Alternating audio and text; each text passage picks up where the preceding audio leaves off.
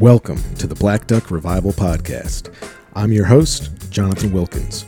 I'm excited to have you join me as I speak with a fascinating collection of folks, all of whom have in common that they've made a way for themselves by finding an intersection between thoughtful consideration and the tactile work of getting their hands dirty. This is an examination of intention, capability, and craft.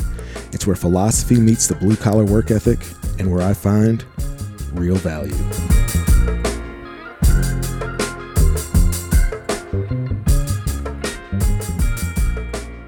Welcome back, folks. This week on the Black Duck Revival Podcast, I'm joined by someone who's been incredibly influential in my life and the direction that it's taken, in the last decade or so. But someone that you're not going to find on social media. Even back in the day, you wouldn't find this person out in clubs and bars or anything like that. This is kind of my version of a hermit, right? This is the person who introduced me to hunting, who really as an adult introduced me to fishing, gave me my first instruction on a bow, gave me my first real instruction outside of Boy Scout camp when I was a little kid on shooting, processing game, all that stuff. This was my mentor, right? And so it's a guy named Nate McKinney. He lives here in Little Rock, Arkansas, where I reside as well. And I thought, it's a little bit slow as far as my traveling right now. I'm here close to home, which I'm super grateful for because there's a million projects I need to work on and just, things to do, even though I love living in a van. But I called Nate and I said, hey, dude, you want to come over here and let's do a podcast? And, it might just kind of be interesting to, one, talk, briefly about my origin stories, but also see where, some of my passion and my love for, the outdoors and the natural world. And I'd be lying to you if I told you that having a person help guide me initially, and for many years afterwards, I was looking to this person as a resource of information. Having someone who is so well versed on so many different facets of hunting and fishing, specifically here in Arkansas, but it's applicable in many other places. But so well versed in this hyper local place that we reside in, and also really had a knack for teaching and giving instruction. He's never going to be somebody that would professionally be a teacher, but he's absolutely taught me an immense amount. Right now, he's my wife Marianne's taking up fly fishing, and before we recorded that podcast, he was giving her some demos on fly fishing. He's an avid bow hunter, avid fly fisherman, hell of a cook, and just an all around modern woodsman. He's kind of my definition of an Arkansas everyman woodsman. So I hope you enjoy this conversation with my good and dear friend, Nate McKinney.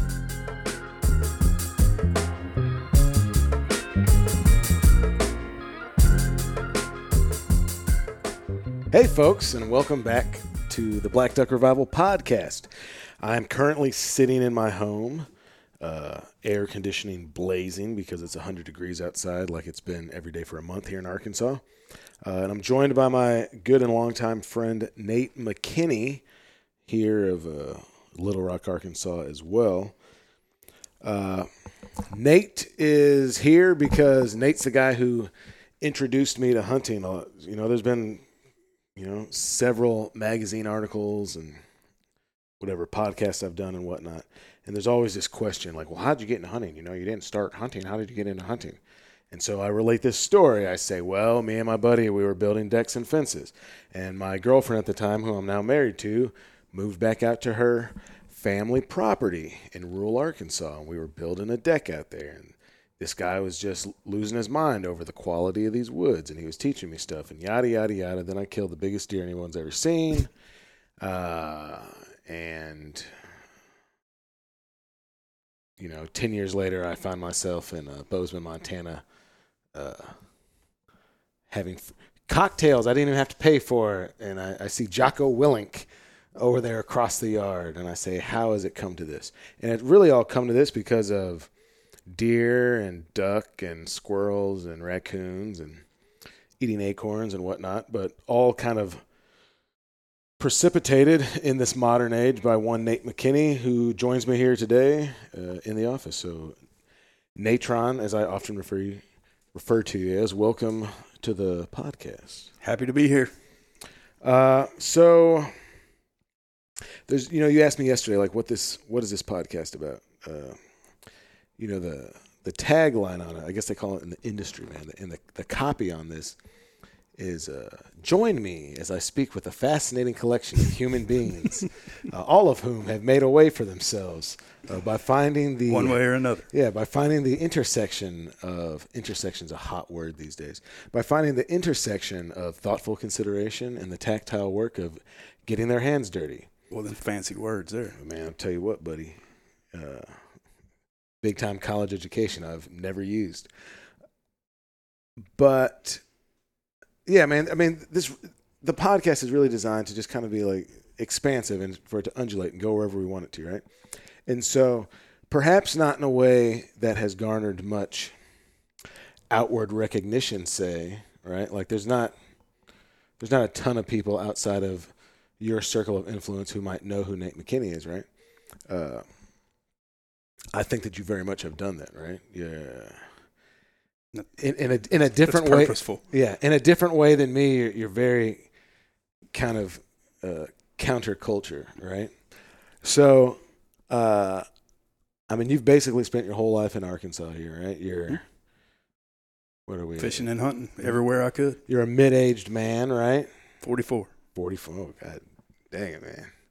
Am I past mid-age yet? Dude, is that just depending on who you're asking? I don't know, man. That gray in your beard I think you're solidly mid-aged, man. And geriatrics I crappie fish with call me a kid.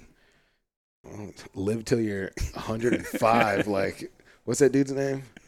That old man that lives up there at Duval John. Bluff?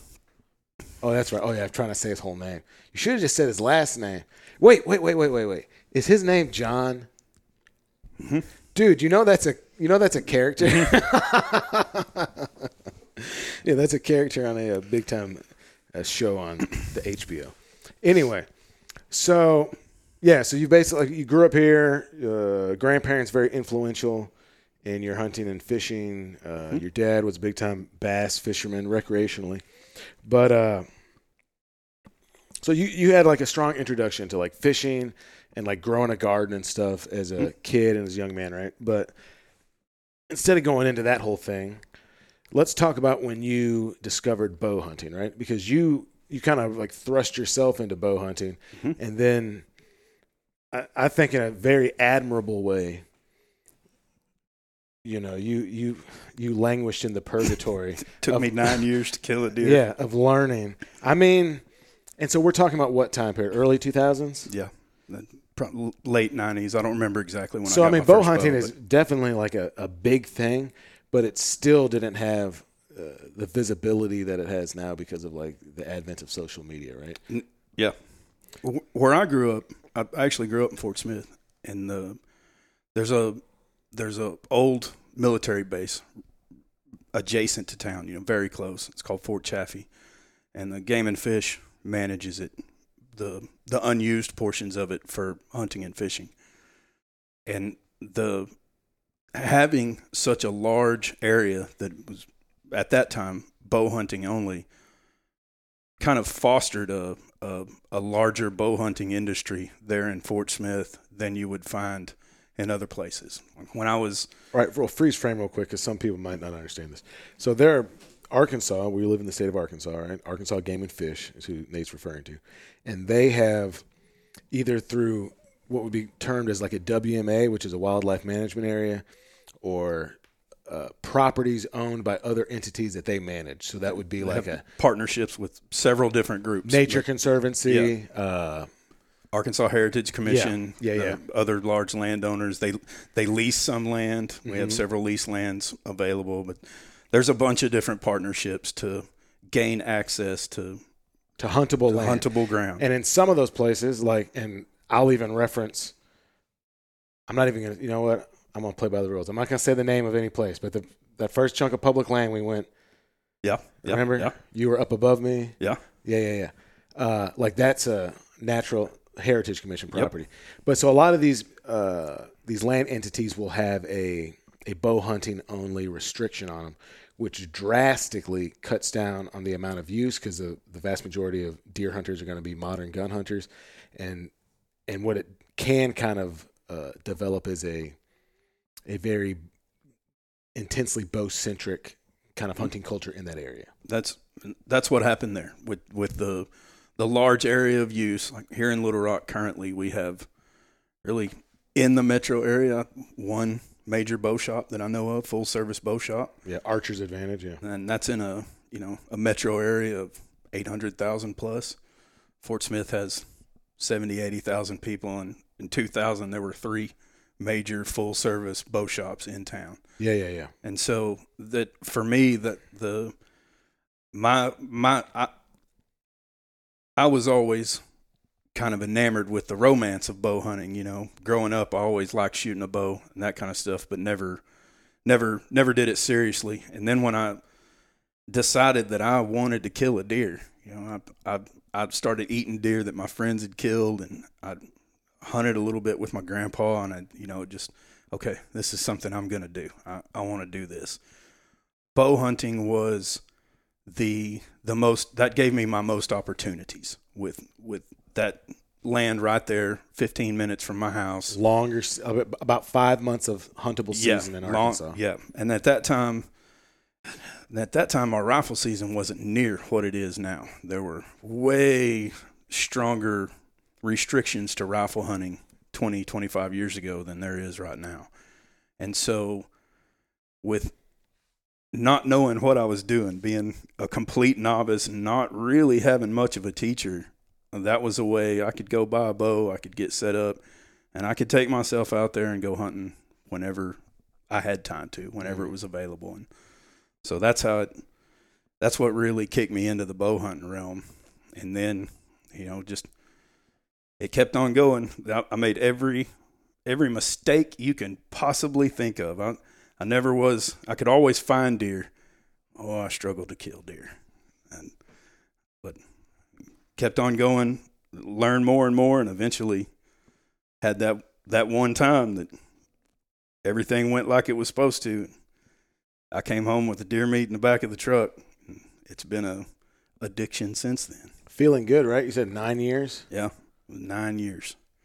I missed, I don't know, at least a dozen different deer. Blew chances, just every different way you can think of to blow a chance at a deer. I did it at one point or another. Man, you really have to learn what you can get away with. I think a lot of hunting is that. And without, particularly in my case, I'm just going. My dad didn't hunt.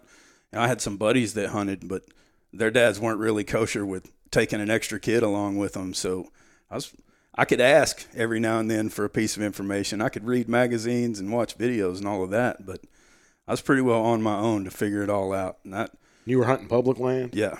And now, like I said, there are many times I had deer. I think back on stories now that if the today me gets the same opportunities, there's very little questions in what's fixing to happen. But back then, I just didn't know what to do, and I'd blow my chance doing it wrong. Man, yeah, dude, really to think about it, there's so much stuff. I mean, did you even know when you started? Did you know to hunt the wind? Yeah, to a certain degree. I knew about scent elimination, and I used the sprays. Yeah, you were real big into all that stuff. What year is it? So it's 2022. So what? We've known each other 12 or 13 years, right? Yeah, it was 2008, I think. Maybe not. No, that might be too early. When did you come back to Little Rock? It's 2007, late in 2007 when I come to Little Rock. Was it that long, dog? Yeah, I thought about it not too long ago. I had the same reaction. Oh, shit, man. Yeah, so then that's, we met at the bar. Yeah. Hell, you've seen Marianne grow up in over 15 years. But so, yeah, I just remember back then you were real big on the scent elimination, and there was that scent lock stuff, and I think just culturally everybody was. I never could afford the high end stuff. But. No, you had some scent lock. I got some hand me down stuff from you that I just gave to someone last year, dude. some all stretched out, that thick black scent lock, like base layers. Yep. But yeah, it was a lot of, I remember you gave me like a mass of like the old Real Tree and Mossy Oak, like DVDs, right? So those like Mossy Oak, Real Tree, Primos guys. They would all put out like about September in all the Walmarts, right? They'd have like little end cap, and you could get, it'd say something like 117 minutes of deer hunting every action. single one of them. I haven't watched one in years, and back then even it was decidedly lower production levels than they have now, right? Yeah, like it was pretty. Yeah. And it was behind the times even. There's some pretty phenomenal videography going on in outdoor shows these days. Mm-hmm. Well, there's been that kind of democratization of equipment, right? Yeah. Like, I'm not saying, 5Gs is still 5Gs, right? But like, there's it's not the 50 you would spend to get professional quality gear 20 years ago. Nate, there's lots of people that have like $5,000 in the bank and they just like buy whatever they want with it. I wish I was one of them. Shit, no, you don't. Because you'd be doing something else. But yeah, so that was kind of, so we're like, we meet at the bar, we're hanging out. That's what, man. Yeah, so like that first job we worked on, that hellhole out there in West Little Rock. The brick paver. Yeah, we had to rip it up twice to But so yeah, we did this. Anyway, we start building some fences, doing some work together. We did this off and on for years and years. But we're out there in Alexander, Arkansas, where Mary Ann grew up, and her grandmother's died, and I've helped her like clean up this single wide trailer, and she's got a couple of extra dollars, and so she threw us some work, and we're building a deck on her trailer, right? And man, it's actually interesting because if I think back to that, so that would have been happening about this time of the year, right? Yep. Summer. As summer's turning towards fall. Yeah, so it's probably like August. All right? my conversations start turning towards and what we're I'm like fixing to go chase. And this chunk of it's like 15 acres, and it's surrounded by like fairly uninhabited big chunk. If you go all the way back behind it, man, like damn near 1,000 acres are like gorgeous big. Yeah, like that stuff hasn't been cut in 100 and something years, right? Like they're not full grown, but they are large. It's beautiful woods. Yeah, man, you can like see it's gotten big enough. There's a canopy so the bottom doesn't get totally covered in gunch. But I just I'd never been anyway, I ended up living in this trailer. But I'd never been in a place where like there's a deer in your driveway, or like squirrels aren't habituated. Squirrels to going people. Everywhere. Yeah, you remember we went squirrel hunting, and I was like, dude, squirrels they'll come right up to you, and you're like, no, man, that's not how it happens. That's not how here. Squirrels in the woods are, dude. But yeah, so then we just kind of like entered this very quick, kind of intense, like, this is what I remember very distinctly, like I'd never seen greenbrier before, right? And being like, you can tell a deer bit this off because it's on that 45-degree bias. If you look at a deer's teeth, the way they cut stuff off when they're browsing, all their nip marks are going to have that like 45 degree bias on greenbrier, whatever they're browsing on. And I just had like time, opportunity. We went down there to, what's that place in North Little Rock? Used to be there. Gander Mountain. Talked to Horace. You remember Horace? Barely, but yeah. Horace was the guy that sold us the bow. We went there and like got like a whole little bow set up. Yep. This dude looked like Hagrid from Harry Potter, and he was telling us these stories of his hunting exploits. It's like, buddy, you're having a hard time getting up in a tree stand. You're not doing. You're acting like you're swinging around from the vines. But anyway, Horace set us up. I'm still hunting with that same bow. Good. Killed a bear and 2 turkeys with it this year. It's done well, man. Good $400 investment. But so yeah, man, like Nate introduced me to squirrel hunting, to deer hunting. Someone else kind of introduced me that first year or so into duck hunting. Mm-hmm. And now we're, like 12, 13 years later, my life has taken a decidedly different turn. Living the dream. I had those making a living in the fishing and hunting industry. I still had long hair when we met, didn't I? Oh, yeah. Yeah. So, Nate's known me long enough to when I had, just 3 big dreadlocks and was just playing rock and roll mostly. Now whatever it is that I do, I'm now doing. You're more likely to find him out neck deep in Bayou de View somewhere. Oh, shit, don't tell him where, man. I'm trying to – I didn't tell him where we went bow hunting at. Sorry. You can edit that out. Sax, edit that out, Playboy. You can bleep that. No, it's fine. Bayou de View is a very long body of water. Bayou Bartholomew, which is – we've gone way down south, down in Bayou Bartholomew, which 5 minutes from Louisiana. Portland, Arkansas. Catching crappie. Massive crappie. But it was like we didn't catch near as many as we would up here, but all of them were big. Huge. This is the most well-fed fish I've ever seen. Well, and if you think about it, it's kind of at the bottom of that watershed, and Bayou Bartholomew is the longest bayou on the planet. Mm-hmm. Really pretty stuff. I was working in the headwaters of Bayou Bartholomew just last week. Where are the headwaters at? Pine Bluff. Oh, really? Right there on the south end of Pine Bluff. So it's not even that terribly long. It hundreds. Winds. It winds. It does, and it makes big old giant loops.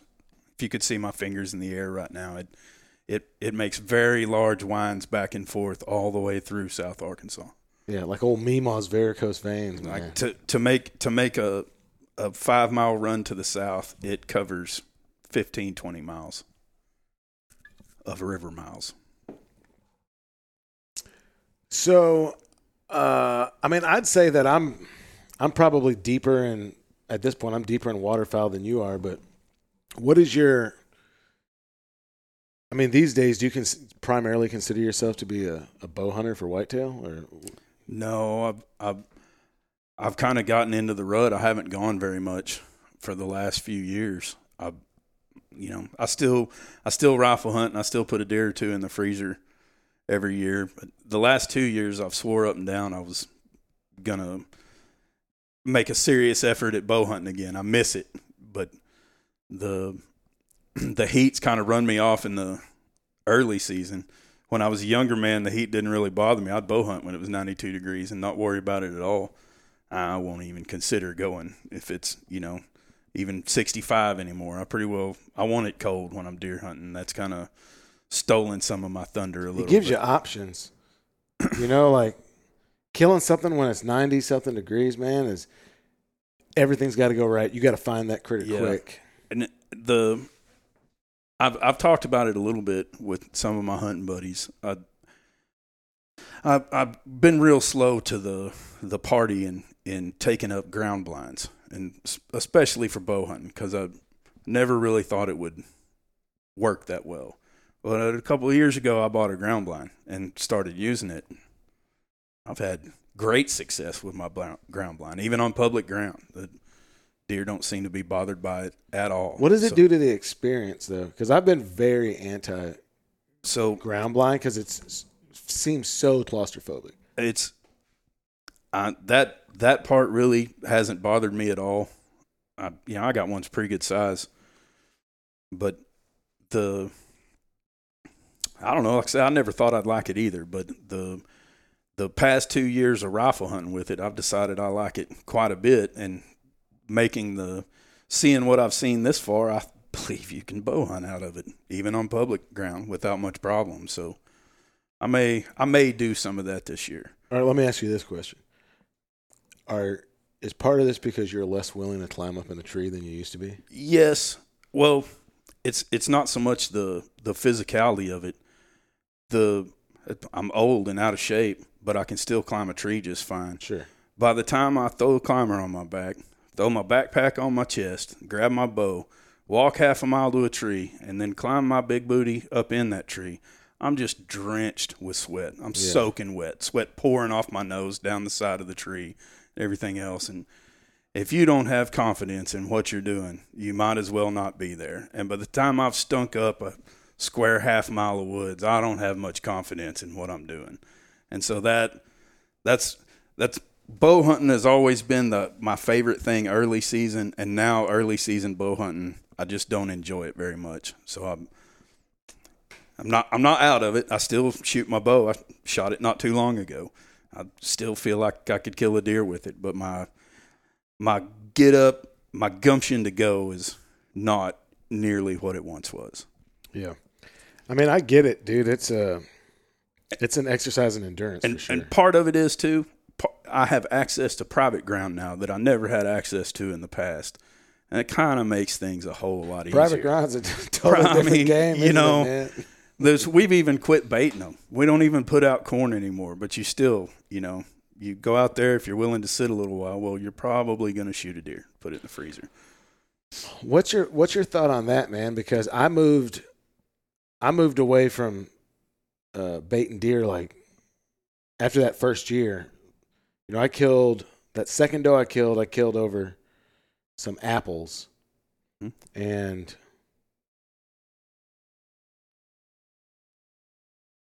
man, I might be incorrect, but I don't think I killed another deer that was coming into bait until last year down in those senderos in Texas, because I kind of wanted to just reanalyze how I felt about it. And I didn't feel like I was doing anything wrong, but I didn't feel near the sense of accomplishment. Like I just felt like I went grocery shopping. Yeah, you know? You're harvesting. Yeah.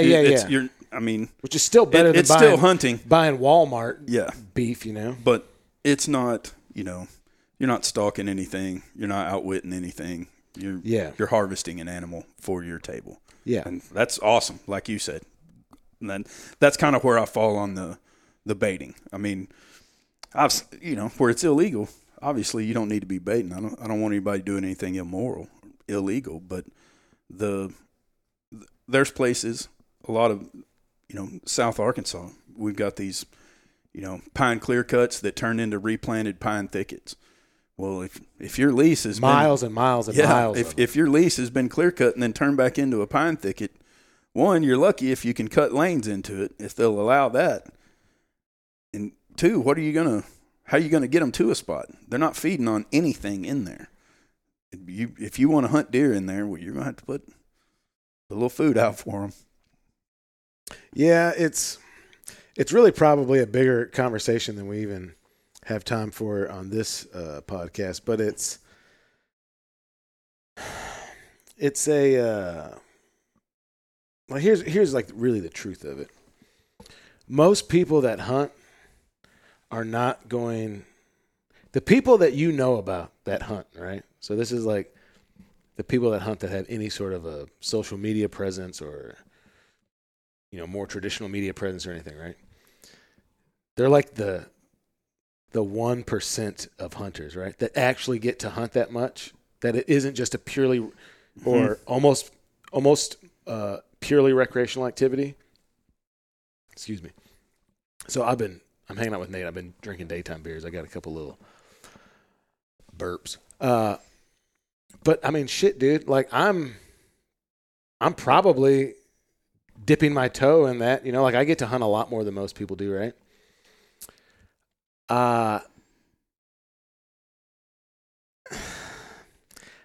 don't know, man. Like it's not the way I want to hunt, and I'd be being disingenuous if I didn't say that. Like I think the way that I do things is better than the way other people do things. That's why I do them the way I do them, right? Like everyone feels that way. Everybody has their Sure. take on it. But you know, some cat that he gets 3 weekends a year.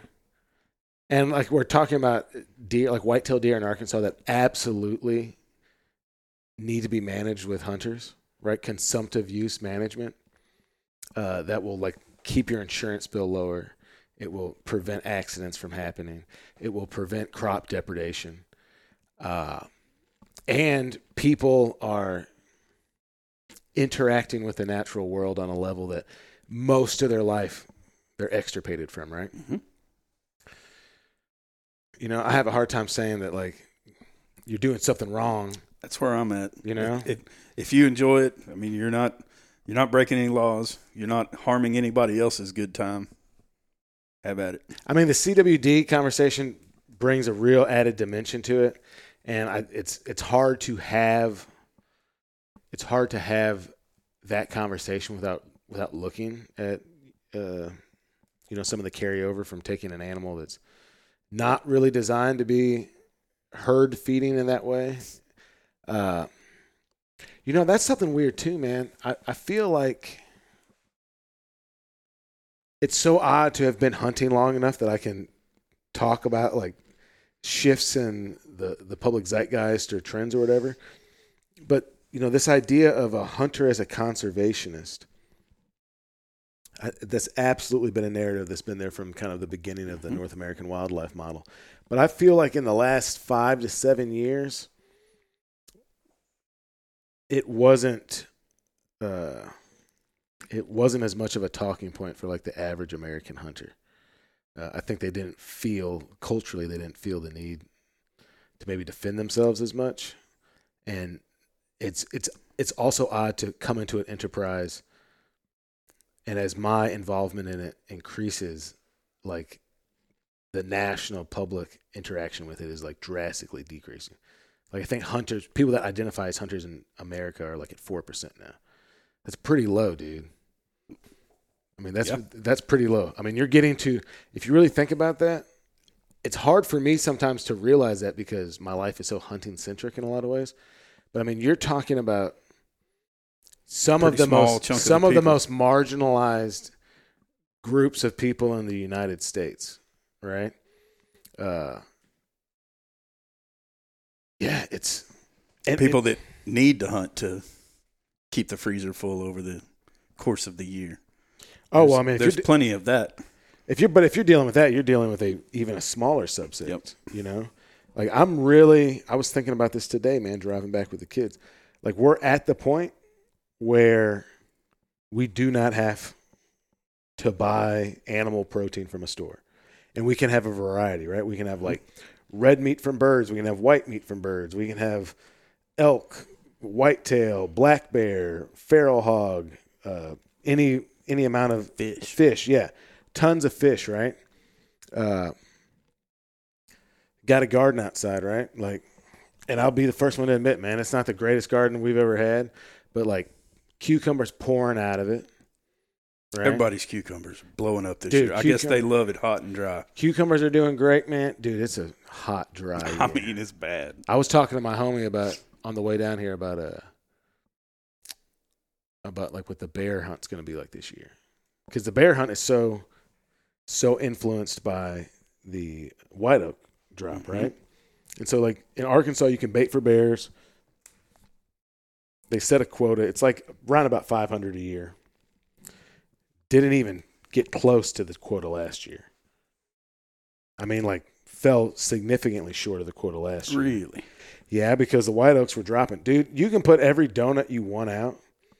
As soon as white oak acorns start dropping, those bears, they are genetically predisposed to eat those white oak acorns, and they will vanish from a bait site. And so, the majority of bears in Arkansas are going to be taken up in North Arkansas in the Ozarks, which is largely privately held, which is why it's baited so heavily. They never even got close to it. But this year, they moved up the bear harvest date by a whole week, so it doesn't coincide with deer season. It starts a week before that. So, I mean, you're talking about like September 15th, dog. Yeah. Talking about hot, miserable. When I've decided I just don't want to get after it anymore. Dude, I think I'm giving it a week. I think I'm going to go out there without getting too deep into where I'm going and all that. I think all the water. I think there's not going to be any water up high. Like the Forest Service ponds, the seeps are going to be bone dry. There is water down in the very bottom of that holler, right? That runs for about 5 miles long. I think my plan is to get down in there a day and a half before season starts. Like, do a little slipping. Camp. Find a place to camp down there. I mean, really. I mean, okay, here's a demonstration of how far I've come since you were like, this is what it. You remember when I was talking about, I thought there were all these deer that lived on like 5 acres, and you're like, you're thinking about this too small, man. I was like, is that a deer bed? Is that a deer bed? But no, so here's my idea. You get down there in the bottom, right? This chunk of, I'm really trying to be careful that I don't want anyone to know what I'm talking about, but imagine some butt cheeks, right? And in the crack, right? Down there in the bottom of that crack, right, is where I'm talking about getting down in. So all the water on the top of the butt cheeks. That was a bad metaphor, J-Dub. No, you know exactly what I'm talking about, though, don't you? Yeah. All the water on the top is all dried up. The water's going to be down there at the bottom. Mm-hmm. That's also going to be the water. That's also going to be where there's been water and the plants along there have a chance to have a mass crop, right? Yep. But those thermals down, so the thermals at the top are different than the thermals at the bottom, which makes it so difficult to get down in there without the wind switching on you. But to my mind, you get in there a day before, right? So you can do a little scouting, take your time. Once you get down to the bottom, the thermals are going to follow the flow of the water, right? It's going to pull them that way, right? So you wide walk all the way to the base, as far down as you can get to the bottom of it, downstream, right? That's where you set your camp up. And then what you do is you hunt your way up every day, working against the thermals, right? That seems to me to be like the best course of attack. But, man, I mean, it'll be a little cooler down there in the bottom, but you better find you a pool where you can marinate in for the afternoon. Some baby powder. All it's got to be is, belly button deep. You can sink down up to your neck and just chill for a while. You can do a lot with wet wipes and unscented baby powder, man. That's kind of the thing about really exposing yourself to the elements, is any bit of relief is extended, right? It's like, well, you see these like crop fields, especially in the Midwest, just bare crop fields, and then there's like this one giant tree in the middle. Like, you worked your way all day, all morning long. You worked your way to that tree because that's where you had some shade. That's where you could rest with a little peace. Yeah, whatever. Way back in the day, that's when the lady of the farm like rode the mule out and gave you an old metal pail, cold milk, and some cornbread. Yeah.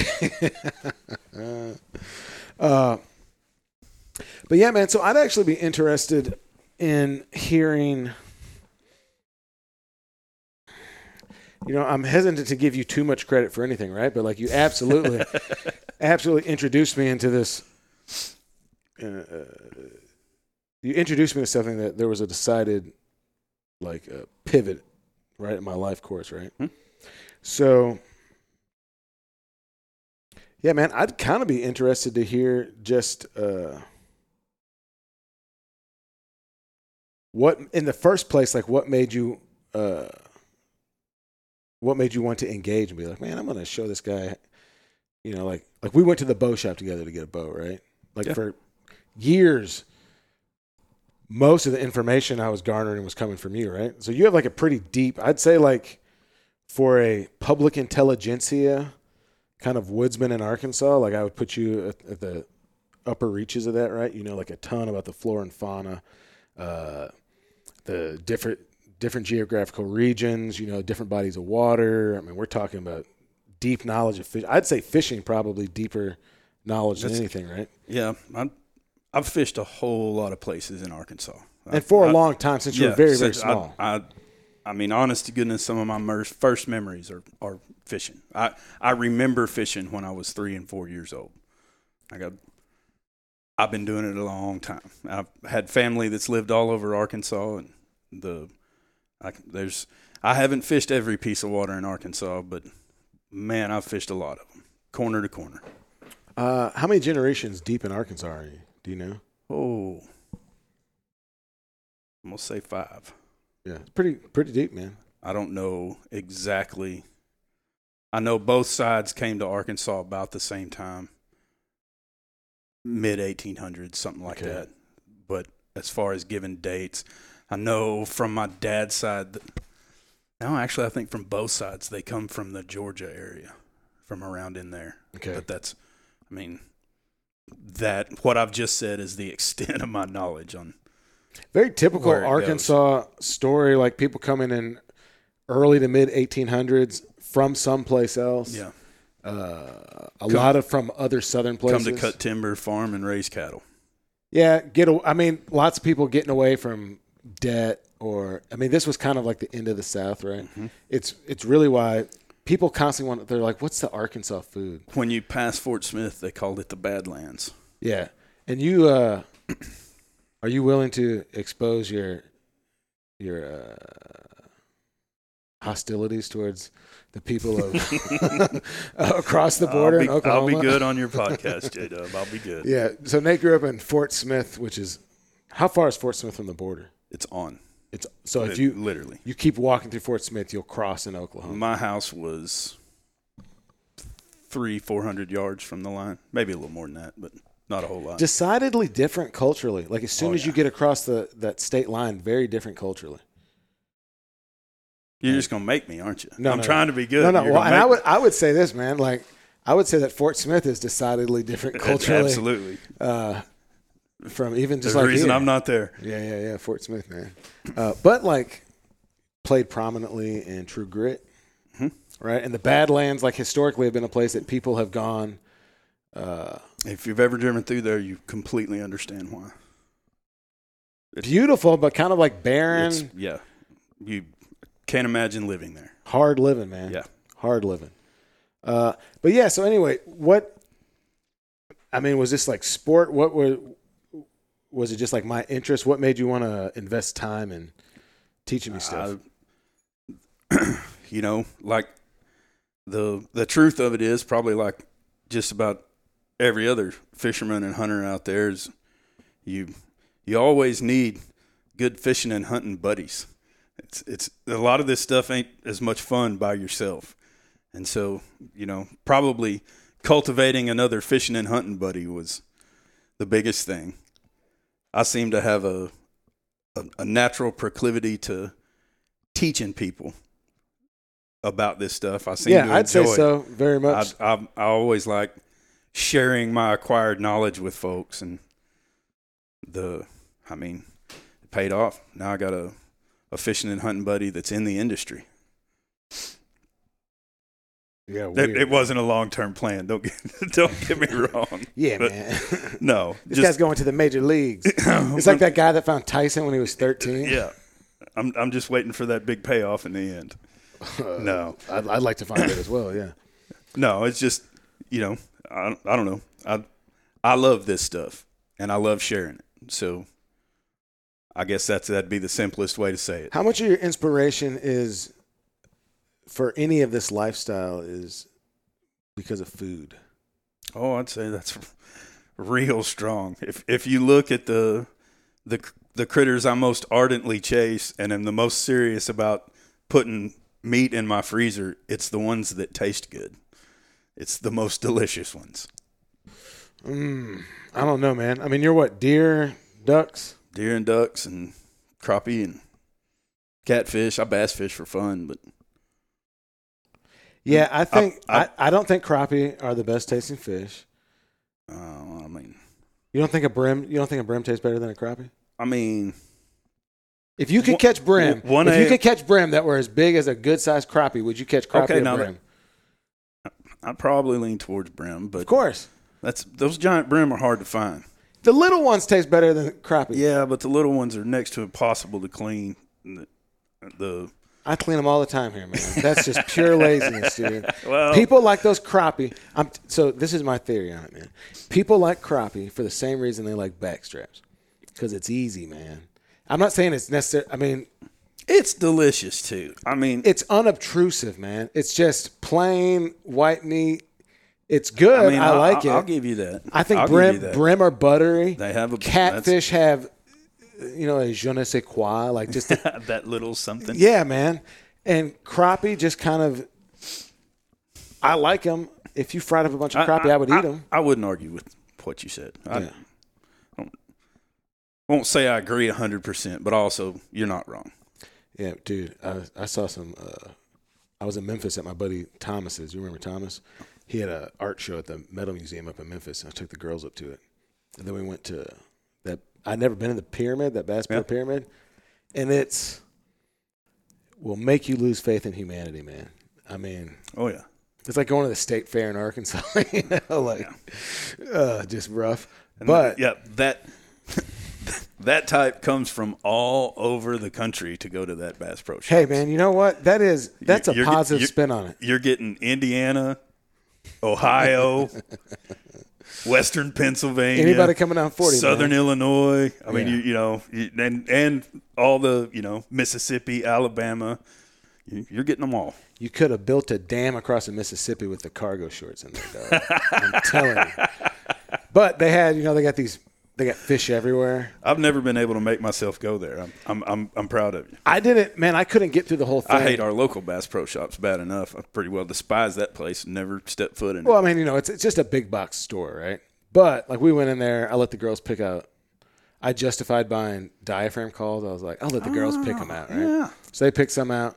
And we looked at the fish, and they got all sorts of stuff. But, man, they got those, like, big mutated brim in there, like 2-pound brim. Big old copper nose. Just big shoulders, look like Debo in there. Yeah. Love to find a mess of them. Dude, I was like, man, that would be – I mean, you'd be getting inch-thick fillets off a brim. They had ducks in there, too, and the ducks bummed me out. They just looked – like they had a pintail in there, just like, sitting right there by the walkway, man, just head covered up, just want to be left alone. Everybody taking pictures of it. I'm not coming at Bass Pro necessarily, but it was just, it's like a zoo. Like we were talking about going to the zoo and you see this majestic lowland gorilla and he's behind bars and it looks depressed as he possibly can. And it's odd to think about the fact that, you would think that the worst thing you could do to a sentient being is killing it. But I actually think the worst thing you caging it? Yes. Absolutely. I mean, animal, person, anything. Absolutely. Man. I mean, that's part of the whole thing with I think that I don't want to say it's part of the impetus, but I think one of the benefits of a lifestyle where you're providing, animal protein for yourself and your family by hunting is that there's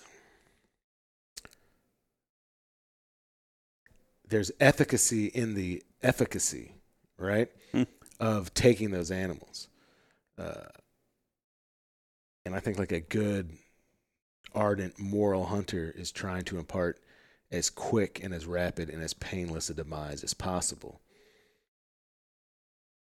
With the understanding, man, that, stuff goes wrong, right? Yep.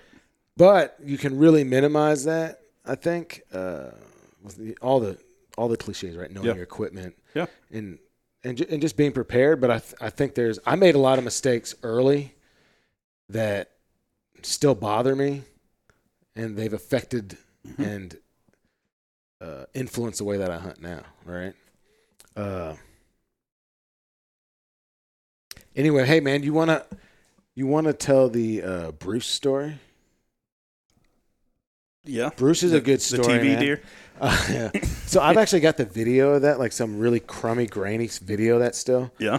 And I watched it maybe like 6 months ago, and that would be interesting. You want to be depressed, Nate?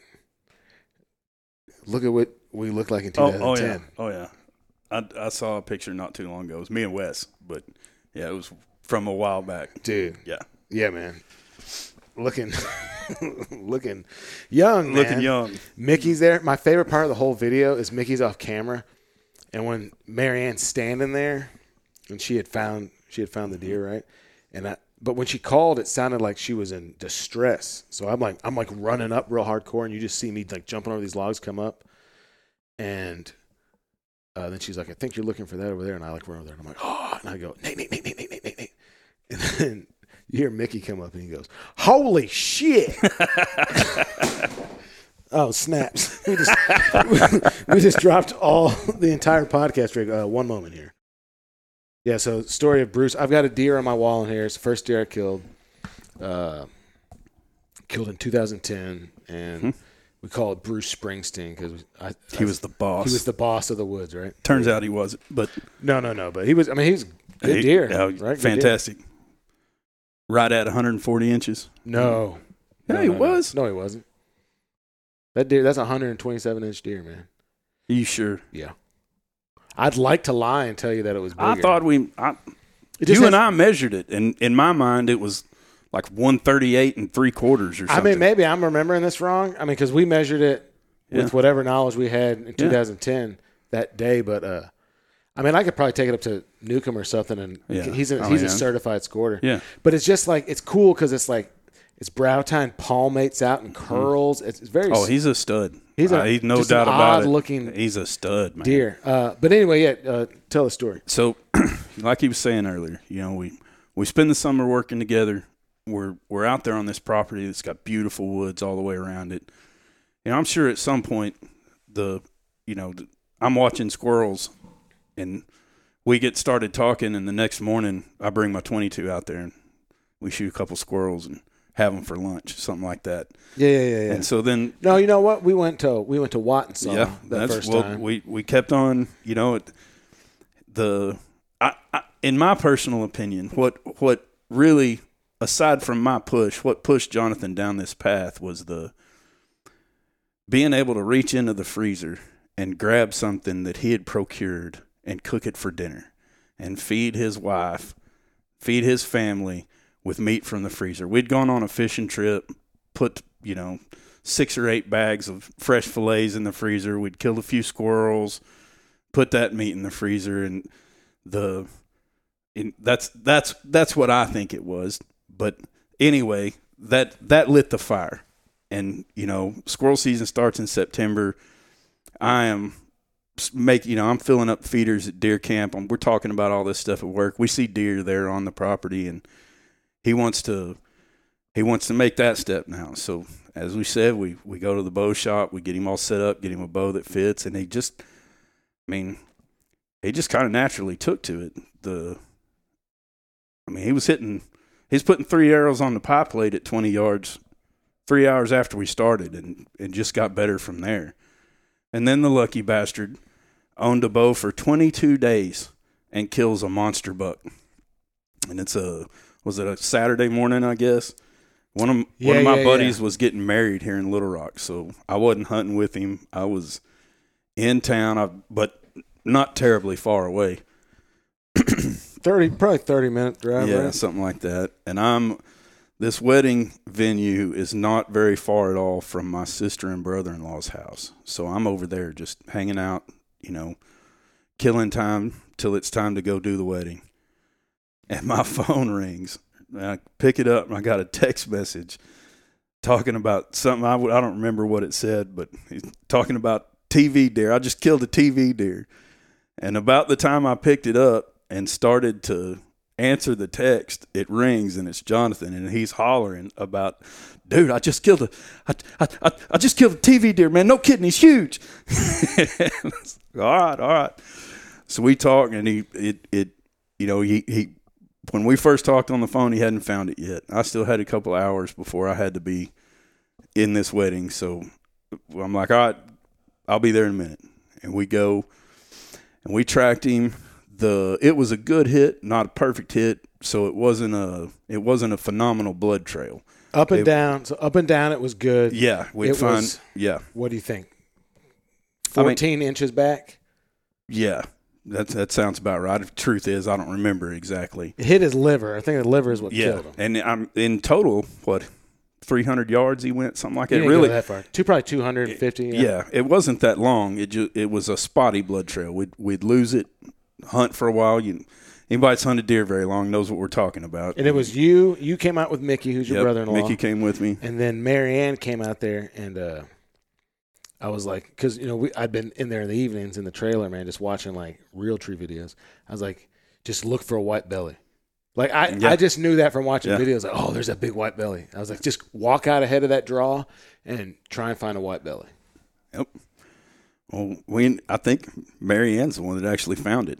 Yeah, you go like J-Dub. Oh, that's right. 10 minutes, man. I remember now. There was a little slight draw that we were walking down. Not much of one at all down the side of this hill. And the last 30 yards or so of blood had pointed right down this draw. So I told either you or Marianne or somebody, I was like, hey, just walk down this draw, just look and keep your eyes open. And she walked about 100 yards down past where we were, and he was right there on the side of that little draw. He had gone up, and he had bedded down and just bled out. Mm-hmm. Yeah, and it was a cool deer, man. He's a stud. I've never killed a deer that big. No doubt about it. And, dude, like, lots of people have killed bigger deer than this, man, but it was just kind of, you know, it happened fairly quickly after, like, getting a bow. And, dude, we had been on deer, like, we'd been there, that chunk of public ground down there south of here, and we had been on deer then. Like, it had been quick. Yeah, we're not telling all that. We're not telling all the stories. I messed him over, y'all. I messed him over. But it just kind of like, you know what actually happened was I had enough encounters and enough success from the beginning. I mean, I would not have, I can tell you right now, man,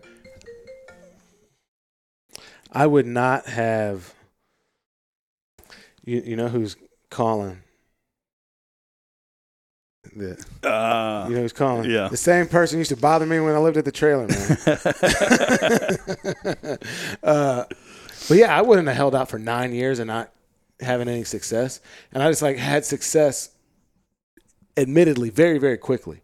Like I picked up on stuff kind of quick, but I had a big advantage because I killed that deer 250 yards from the trailer, right? Like I wasn't far from my house. I woke up late that day, and I was climbing a tree when the sun was coming up. You know, I thought it was all over, and then I grunted that deer in. That deer came in. He like stopped, beat up a tree. It was like stuff people wait 20 years you won the to lottery, see. man. Came in, beat up a tree, stuck his legs together, peed down the back of his legs, and like did this little weird shudder thing, and like stomped the ground and then turned broadside to me, and he was 12 yards away from me, and I shot him, and then he like, I remember so distinctly when he ran off, it sounded like a horse, like just the hooves were so intense. But yeah, man, I mean, there was a tremendous amount of luck. November 7th. Yeah, it was November 7th. So just kind of perfectly hit the rut right there. Just lots of stuff. But it also taught me some real lessons, which is like you have to go. Yeah. Right? Stuff doesn't have, if you're waiting for everything to be perfect, it's like having kids. If you wait for the perfect time, you'll never have kids. If you wait for the perfect time for everything to work out hunting, it'll never happen. And honestly, what I've seen in the last 12, 13 years is it's really cool and validating to put a plan together and it work. Mm-hmm. But what's better is for grit and endurance. You earned to it get then. you over the hump, you know, to where you can kind of intersect or like hit luck in the face. That feels way better than just winning all the time. And that's part of what's so much fun about a limited ducks. Yeah. They don't come around very often. And by golly, when you get one, you worked for him. I mean, here that's the case. You know what's crazy, man, is there's places where it's not near as contentious. My buddies in Fayetteville just got back from Argentina. They killed 1,200 ducks in 9 days or something like that. Yeah, I don't even know what to do with that, man. That's what I say too. I mean, like at what point, all their shoulders are hurting. Like what? Well, you can't bring a single one of those birds back. Like, I knew a guy one time that would hunt every day of Arkansas season. Every day. It was a very serious point of pride with him to be a 60-day duck hunter.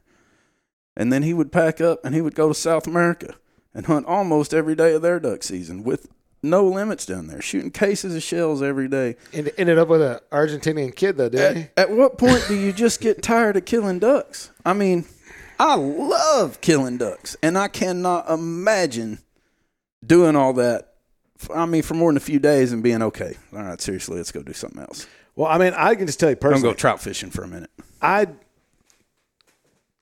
don't think I would do it and not be able to keep the meat. Like, it would. I don't know. If somebody offered me a trip down there to go do it, I mean, I talk all this shit. I would probably go do it, but. Yeah, I've thought about it. I really have thought about it. I don't know if I would, man. And it doesn't mean that I'm. No, it doesn't. I don't know, man. I don't know. It's just something I don't think I'd be all right with, and so that's probably as far as I need to take it. It wouldn't be the thing for me, but I sure would like to see that many ducks. That would be amazing, man. That would be amazing. So, man, what are your plans?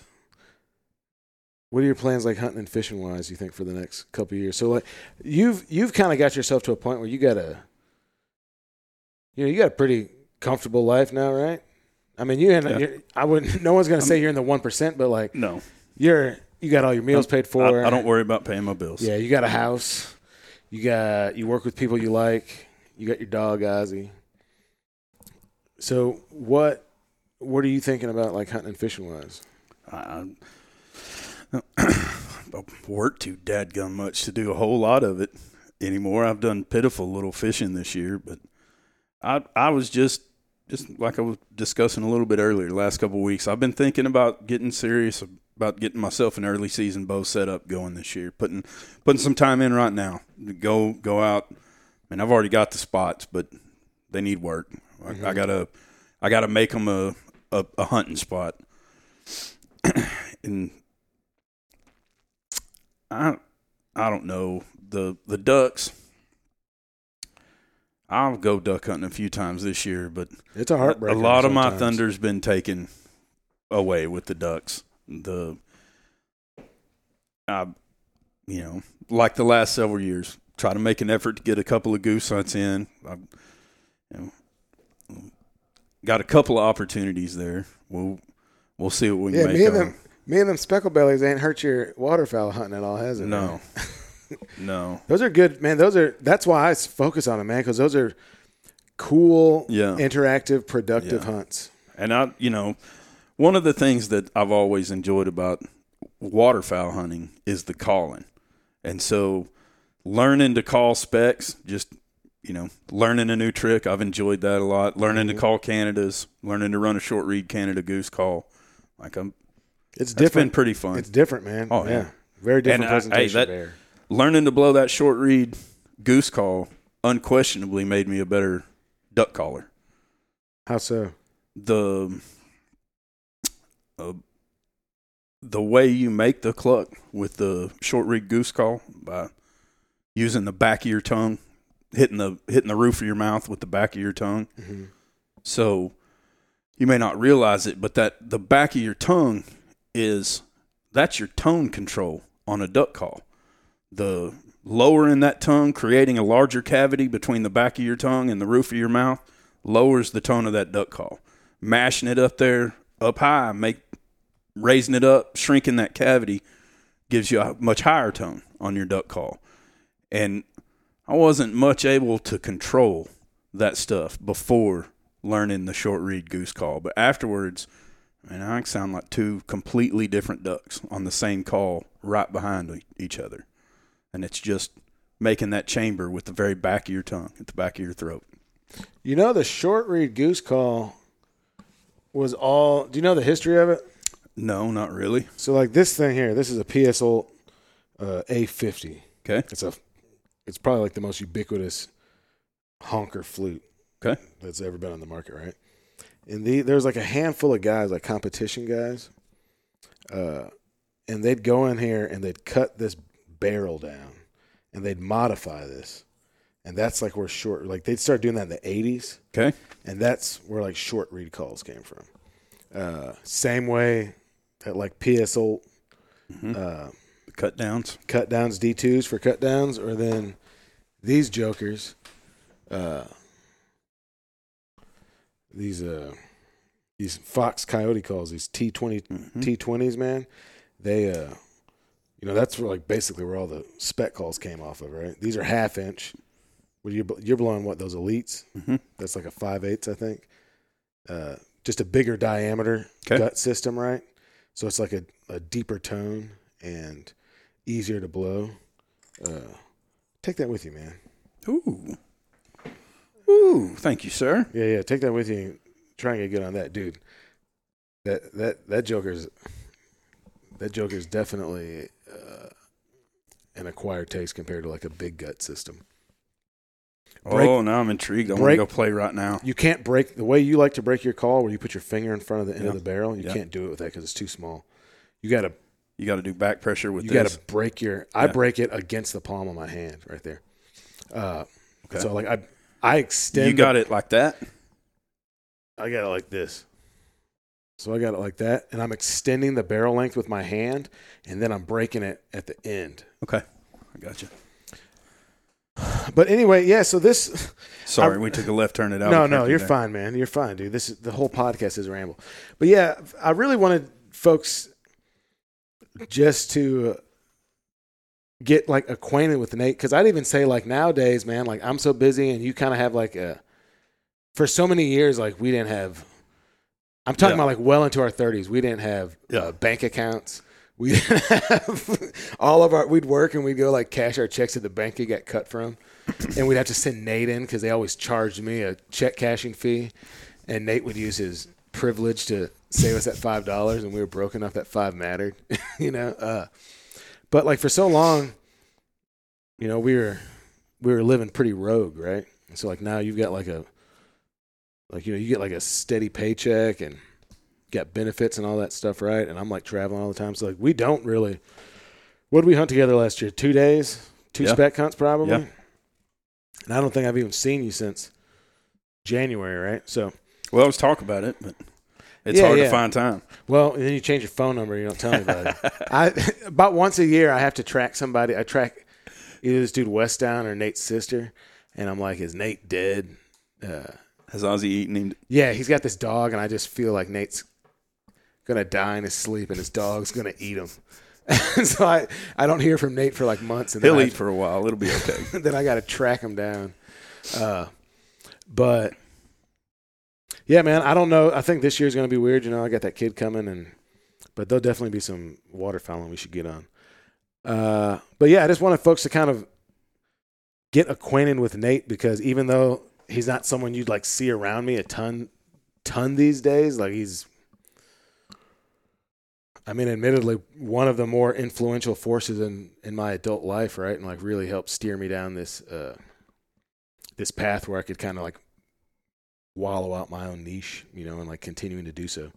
So there's no place, normally at the end of the podcast, I'm like, where can people find you and reach out to you? There's no place you can reach out to find Nate, right? His friends can't even find him most of the time. He doesn't have social media.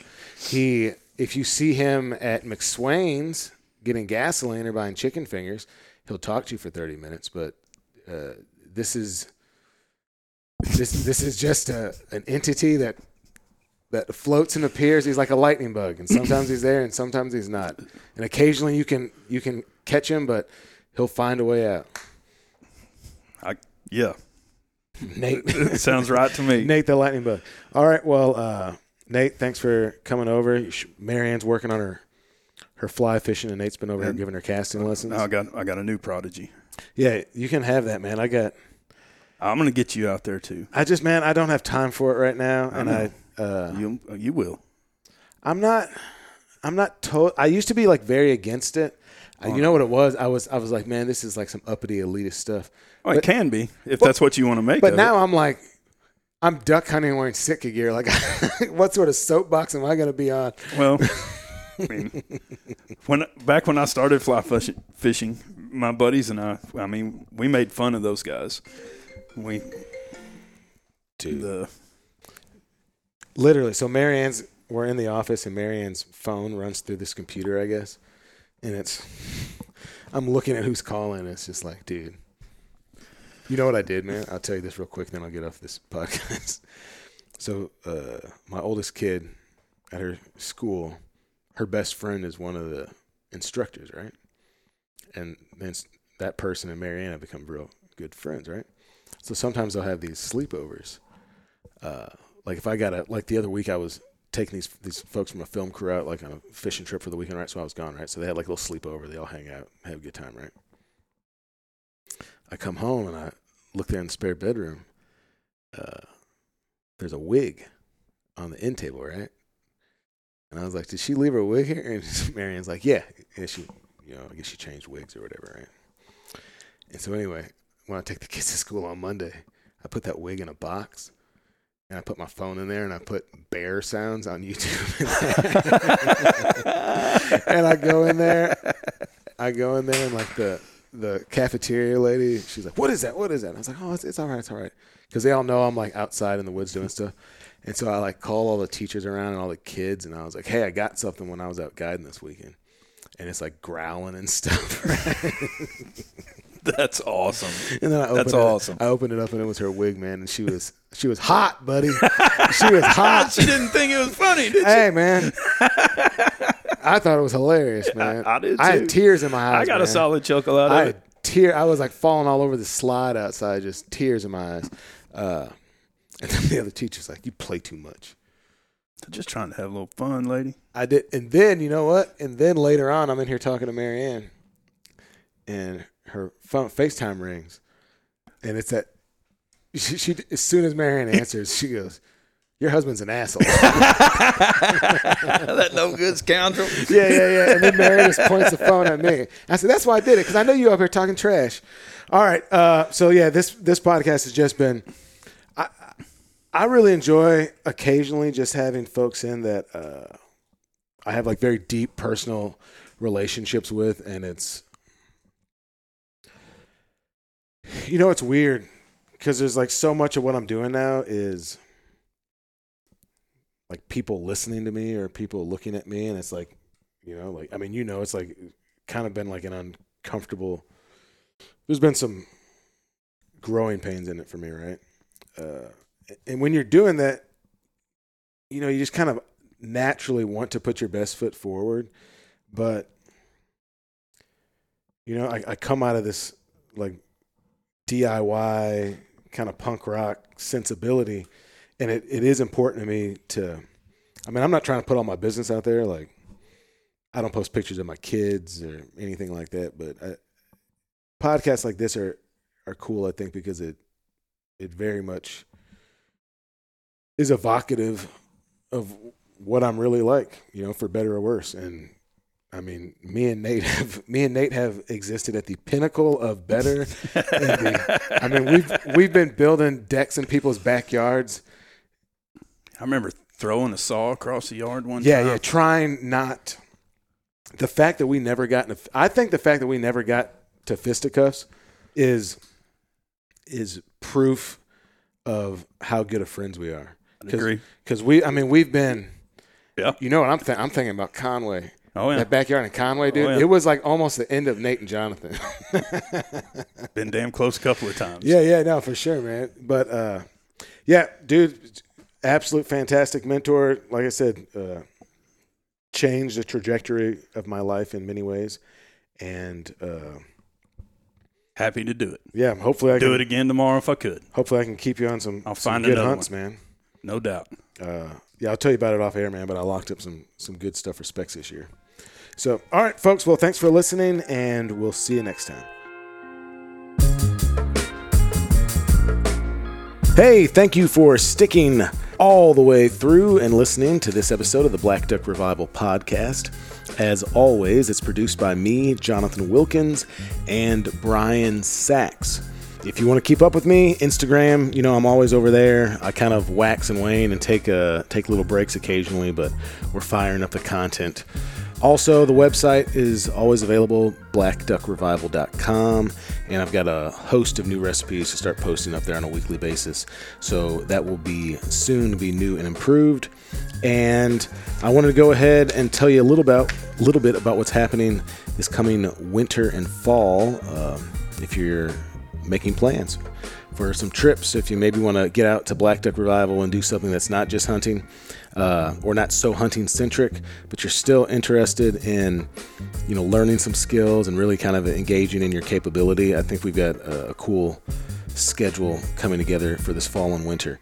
These dates will go live this Friday. So what date is that? That would be July 22nd. I'll start putting these dates up live. The waterfowl dates will go live first.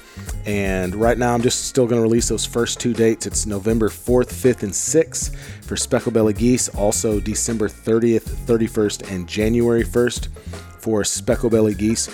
We are going to have a few more hunts in November, but I have kind of settled on the fact that my commercial hunts will be mostly in the month of November, just to allow me to take some family time in December. So if you're itching to come down and hunt and get your spot, we're doing just like last year. I'm capping these hunts at 5 people, so spots should go pretty quickly, I'd assume.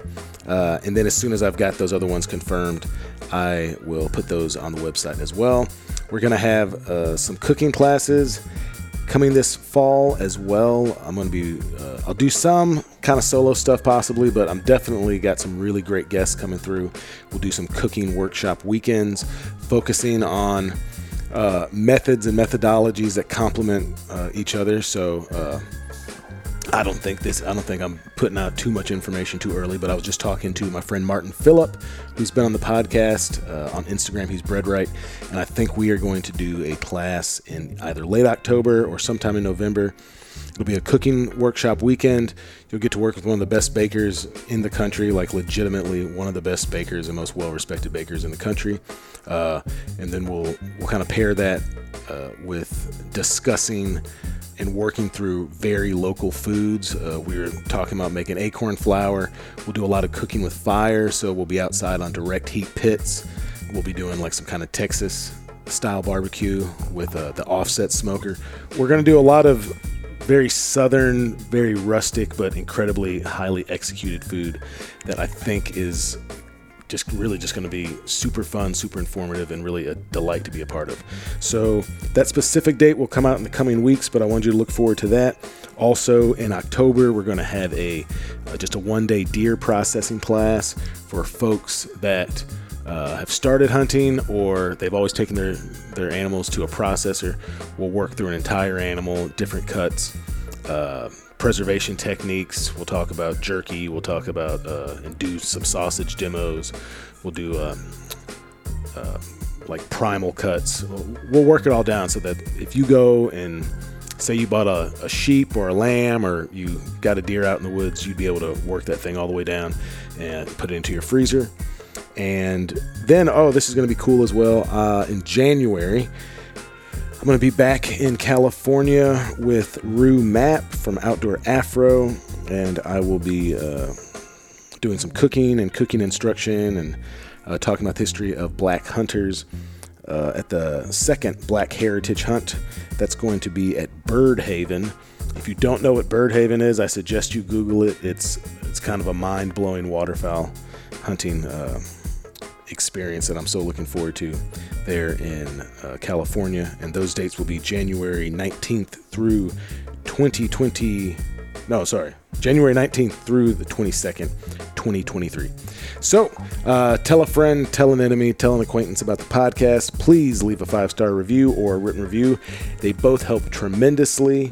And we'll be back next week with another podcast. Thanks so much.